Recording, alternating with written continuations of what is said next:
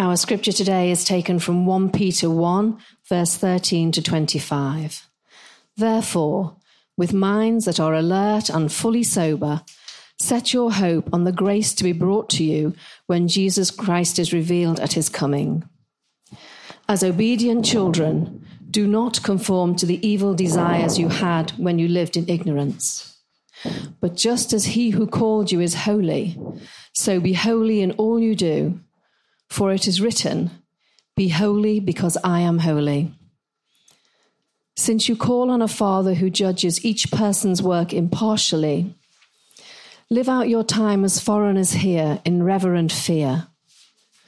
For you know that it was not with perishable things such as silver or gold that you were redeemed from the empty way of life handed down to you from your ancestors, but with the precious blood of Christ, a lamb without blemish or defect. He was chosen before the creation of the world, but was revealed in these last times for your sake. Through him you believe in God, who raised him from the dead and glorified him. And so your faith and hope are in God. Now that you have been purified yourselves by obeying the truth, so that you have sincere love for each other. Love one another deeply from the heart. For you have been born again, not of perishable seed, but of imperishable, through the living and enduring word of God. For all people are like grass, and all their glory is like flowers of the field. The grass withers and the flowers fall, but the word of the Lord endures forever. And this is the word that was preached to you. This is the word of the Lord. Thanks be to God. Let's pray for Vic as he comes to preach today. Lord, we thank you for this opportunity, Lord, for you to speak your word of truth and life through Vic today. Lord, this is such a wonderful scripture, Lord, and such an important issue, holiness. And we as a church, Lord, want to be a holy people.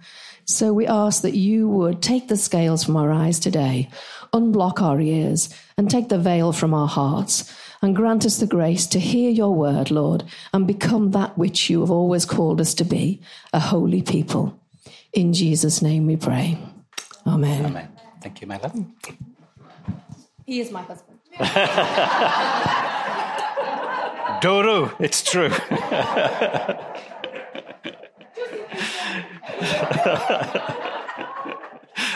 Yeah, I don't kiss everybody who prays for me. Yeah, only the one I'm licensed to, yeah, that's right. Mark will be pleased to know I'm setting a timer, so when you hear the little bells ringing, it's to tell me to stop. I'd just like to thank Robin this morning for choosing such a fabulous piece of music before I preached. Take my life and let it be. I mean, you know, holiness. You've read it. Okay, I can go now. We might have a first today, guys. You know, no, we won't. I've been prayed for. It's all right. We almost had a first today. You know, it's not uncommon for a preacher to notice somebody fall asleep during the sermon. You were in danger of seeing the preacher fall asleep during the sermon today. And it's all their fault. Brian and Linda had us up at 5 a.m., 2 days running, helping them move house. 5 o'clock. Oh, my God. It's a God. I'm used to getting up at 5 o'clock with the prayer call, but usually I go back to sleep. So it's all right. Lots of people have prayed for me. I will not fall asleep. And if I do, my wife will come and give me a jolt.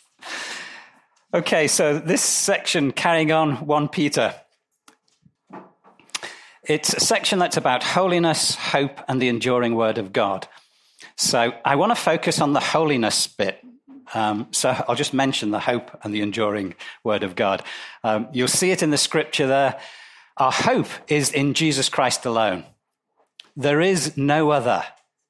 So everything that we're going to learn today about holiness, or be reminded today about holiness, depends on the one hope, Jesus Christ. It's through the grace of God that we are holy, not through works. So we'll be looking at that holiness in a few moments. And the thing we can rely on is the enduring word of God. God said, "Be ye holy as I am holy." That's his word. Enduring means it doesn't end. His word is eternal. So if he said, "Be ye holy," I love the Old English version of this, by the way. I'm going to ignore the New International. It misses out on some of the rich language. I'm going with the Old English version. Be ye holy. If you read it in the NIV, it says, "Be holy." That sounds like a suggestion. Read it in the King James. Be ye holy. In modern English, that was "you be holy." A command. Can you hear the difference? Be holy. Ye be holy. Bit of a difference. So it's a command of God, and his word endures forever. So through his ability, his power, we will be holy. Now, I met a guy in England who was a new believer and told me he was holy. He was a new believer, bless him. He also told me he was perfect, because it said so in the Bible. Bless him, bless his heart. I think he will be eventually, but I believe we're all on a journey towards holiness. So what we're going to hopefully bring out today is how we do this, how holiness occurs. So let's start with the words. Holy, in the English form, it comes from German, heilig. And in the Bible, you'll see it in two different languages. In the Greek, it is hagios, and in the Hebrew, it's kadosh. I like the kadosh one. It sounds like I'm being soaked in it. Kadosh. Yes, please, more kadosh. Isn't that better than heilige? I think so, or holy. Okay, so they're the origins of the word, but what does holy mean? Now, the reason we're going to go over this, and you probably think, I know what holy is. Well, we do, don't we? But it's one of those words, certainly in the church, that we use all the time. And we sing about holiness and God's holiness. But because we use it all the time, sometimes words lose their impact, their importance. So I want to just go through it again so we remember what holiness is and how it becomes, how we become holy. So here's the word, holy in English. And you'll be familiar with this word, sacred. Sacred is part of what holiness is about. Consecrated, that's getting us closer to some understanding of what holiness is. Separated. Now we're beginning to see this coming from the same word, holy. Dedicated. Sacred, consecrated, separated, dedicated. Hopefully those words will begin to give you an insight into what true holiness is. We have it in things like a holy God. What do we mean by a holy God? He is holy compared with us and with everything around us. It means he is separate. He is apart from. He is completely different from us. We are the created. He is the creator. He was never created. He isn't dependent on anybody. Nobody made him. Nobody birthed him. He is uncreated, has lived forever, and will live forever. And there's only one like him. Everything else comes from him. Even the angels who are eternal were created by him. So that's why we use this term holy. He's not like us. He is very different from us. He is very separate from us. So that's in terms of who God is. But then he says, you be holy as I am holy. I don't know about you, but when I was a new believer, I thought, whoa, that's a big ask. Me be holy? How can I be holy? Well, he says that I can. So we need to explore how. So let's take a look. Set your minds on things above, not on the earth. So I've just put this together as this is the world down below, which is where we dwell. And this is just kind of a vague image of holiness because that's where holiness is in our minds. It's a kind of vague thing. But this is heaven above. This is earth below. And while our minds are totally engaged with the world, we are not holy. If we set our minds on things above, i.e. things of God, things of heavenly, then we are available to become holy. It's where our mind is. So this is what was actually said. Peter is quoting from Leviticus. I am the Lord your God. You shall therefore consecrate yourselves, and you shall be holy, for I am holy. So here's our first clue to how we get to holiness. Consecration.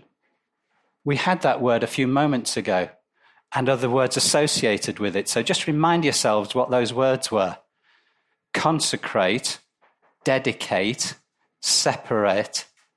They were all parts of holiness. And we have a role to play in this. Consecration. We have to dedicate ourselves to God. We have a holy Bible. Why is it holy? It's the Word of God. So it's separate from other words, separate from other books. It's different completely from other books because it's written under the inspiration of God himself.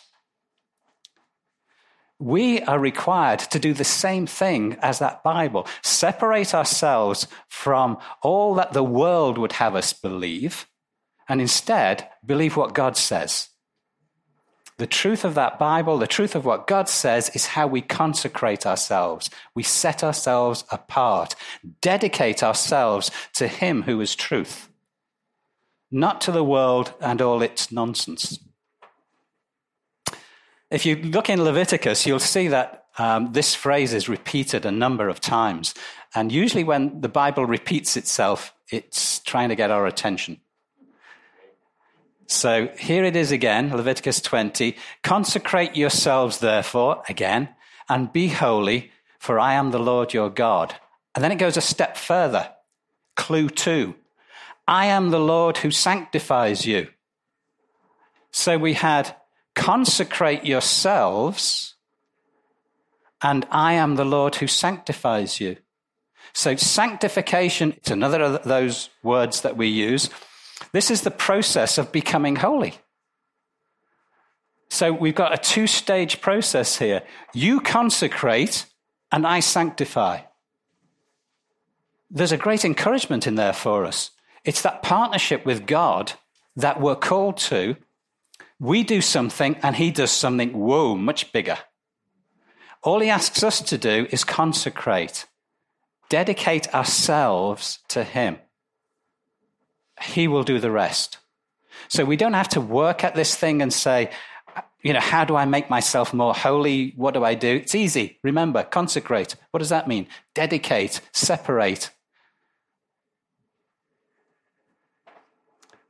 Got you some quotes here from some people far more illustrious than myself. For those of us not from England, Samuel Lucas was a Christian abolitionist in the UK. He was also a journalist, and his wife was a start of the whole process for emancipation of women. So he goes back a little while, 1800s, I believe. And this was his statement about holiness. The essence of true holiness consists in conformity to the nature and will of God. So we get another clue in this.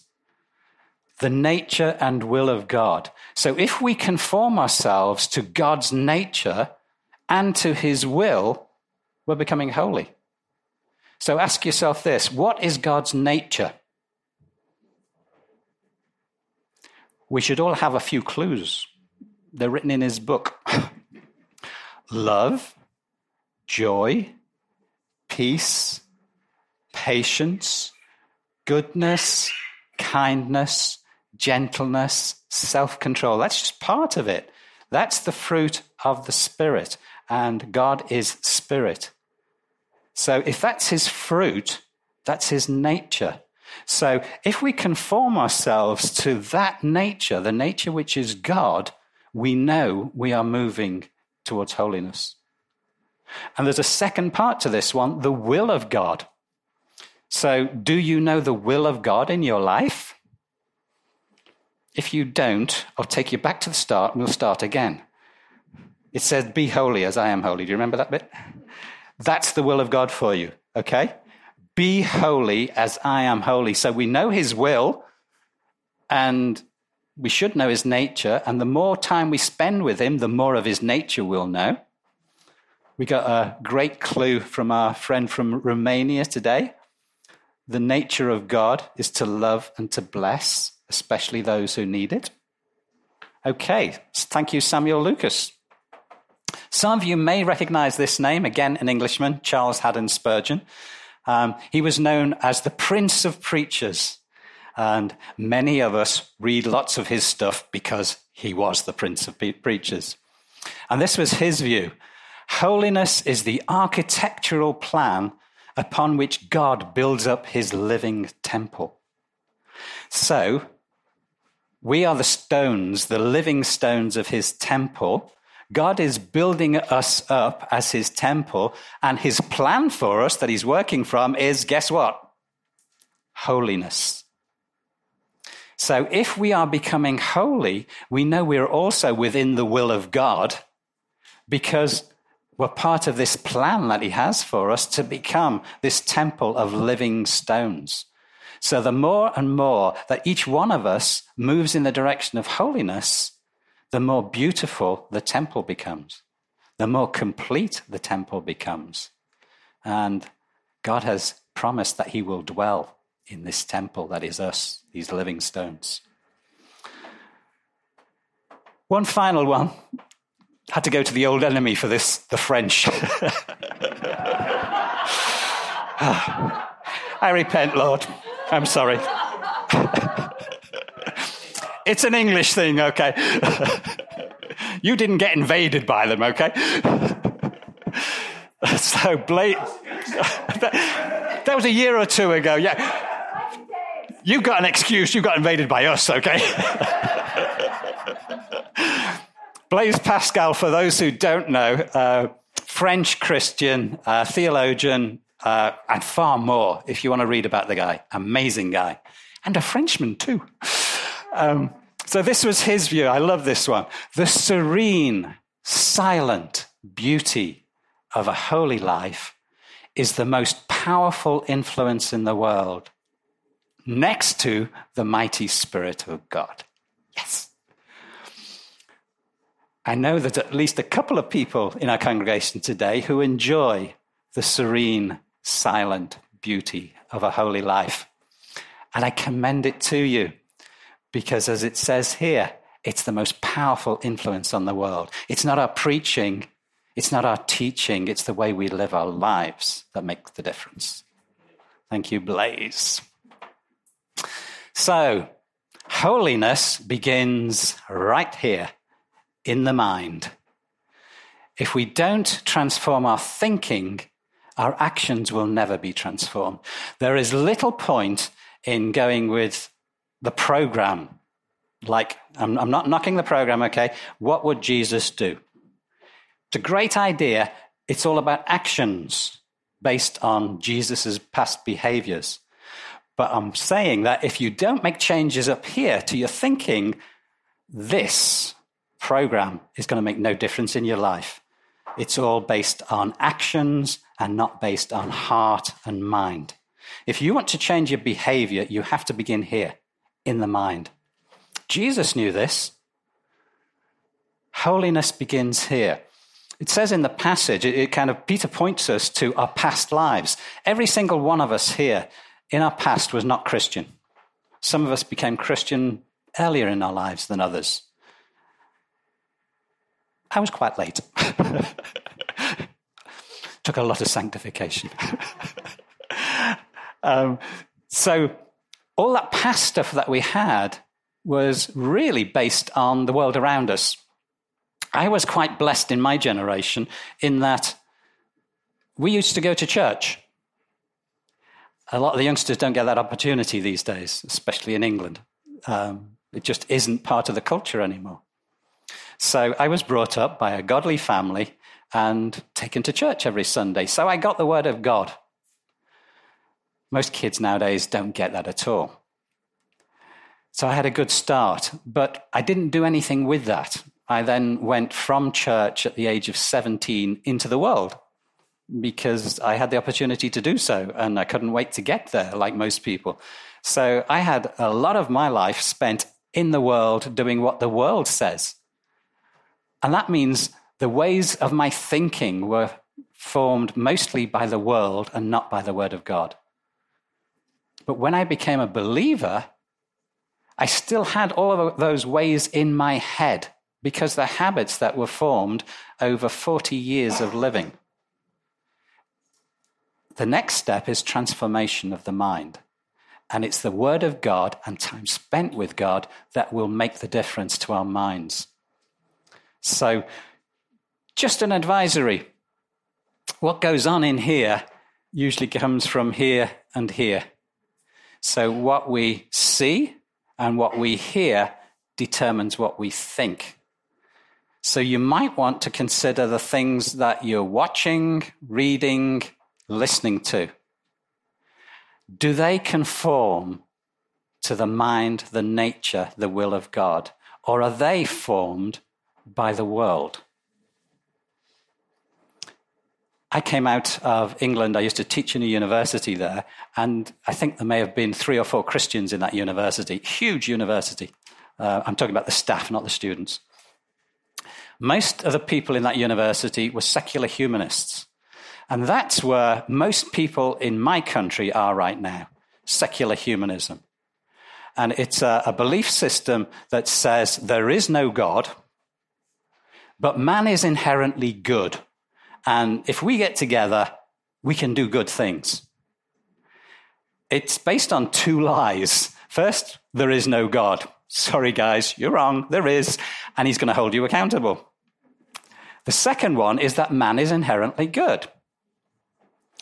Can anybody recall what Jesus said about mankind? Something about evil hearts, and he didn't trust them. He didn't trust himself to man. It wasn't that he didn't love mankind. He just knew the evil that is in the heart of man. So I think that second idea that the humanists work on is also a flaw. Man is not inherently good. Man is bent towards evil since the fall. So if you haven't got the influence of God because you think he doesn't exist, and you think you can do it yourself as mankind, I think you're heading for another fall.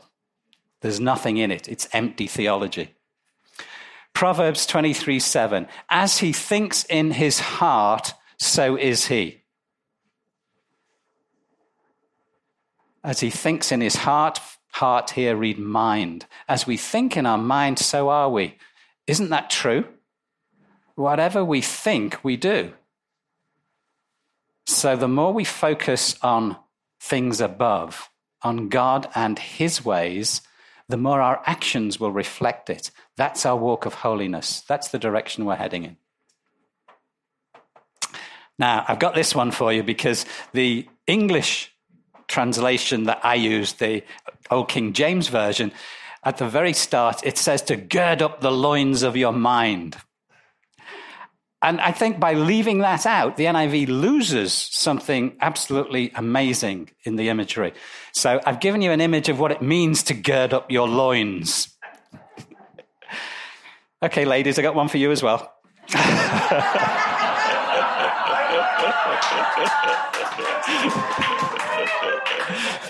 It's not just for the guys, okay? So let me show you how this applies to our minds. When you talk about girding up your loins, there is a purpose. The purpose is preparation for action. So what is the chap here or the lady here doing? These are all loose material that are going to hinder you if you're going to try and run and fight. Somebody tripped over somebody's dress this morning, Robin. Amazing excuse. Robin's standing up here, his wife's standing down there, and then he throws himself into her arms and claims he tripped over her dress. Come on. Thank you, Robin. You've just given me a new excuse. I'll try it out later, okay? But what happened there was exactly what happens. If you've got long flowing clothes, you're likely to kind of trip over them if you suddenly try and move into action. You cannot do it securely and safely.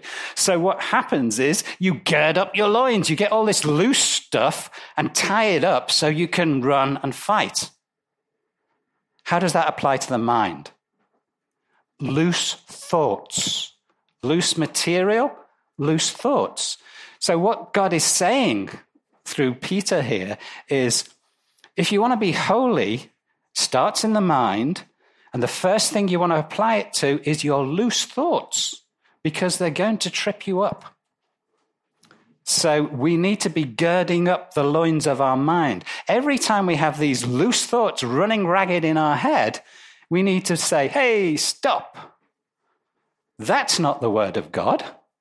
This isn't going to empower me. This isn't going to bless the others around me. This isn't going to bless my Father. These thoughts are not worthy.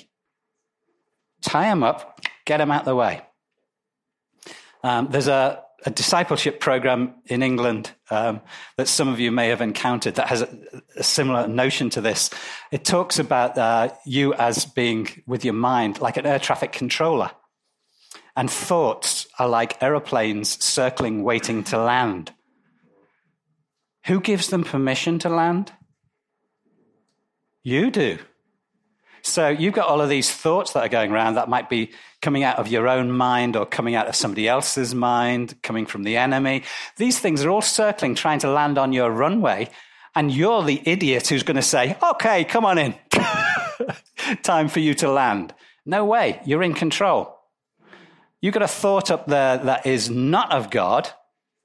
Then you just say to it, I'm not having you. You don't have permission to land. Go land somewhere else. Okay? That was the bonus for free. So, girding up our thoughts. I'm going to finish with the partnership that's going on here. I've tried to describe it as a partnership between us and God. We have something to do. He has something to do. Can anybody tell me, did anybody hear, what's our part in this? Yeah, somebody was listening. Thank you. What was God's part in this? Sanctification. Did everybody get that? We consecrate. That means setting our thoughts and our actions aside for him, dedicating ourselves to him, and he sanctifies us.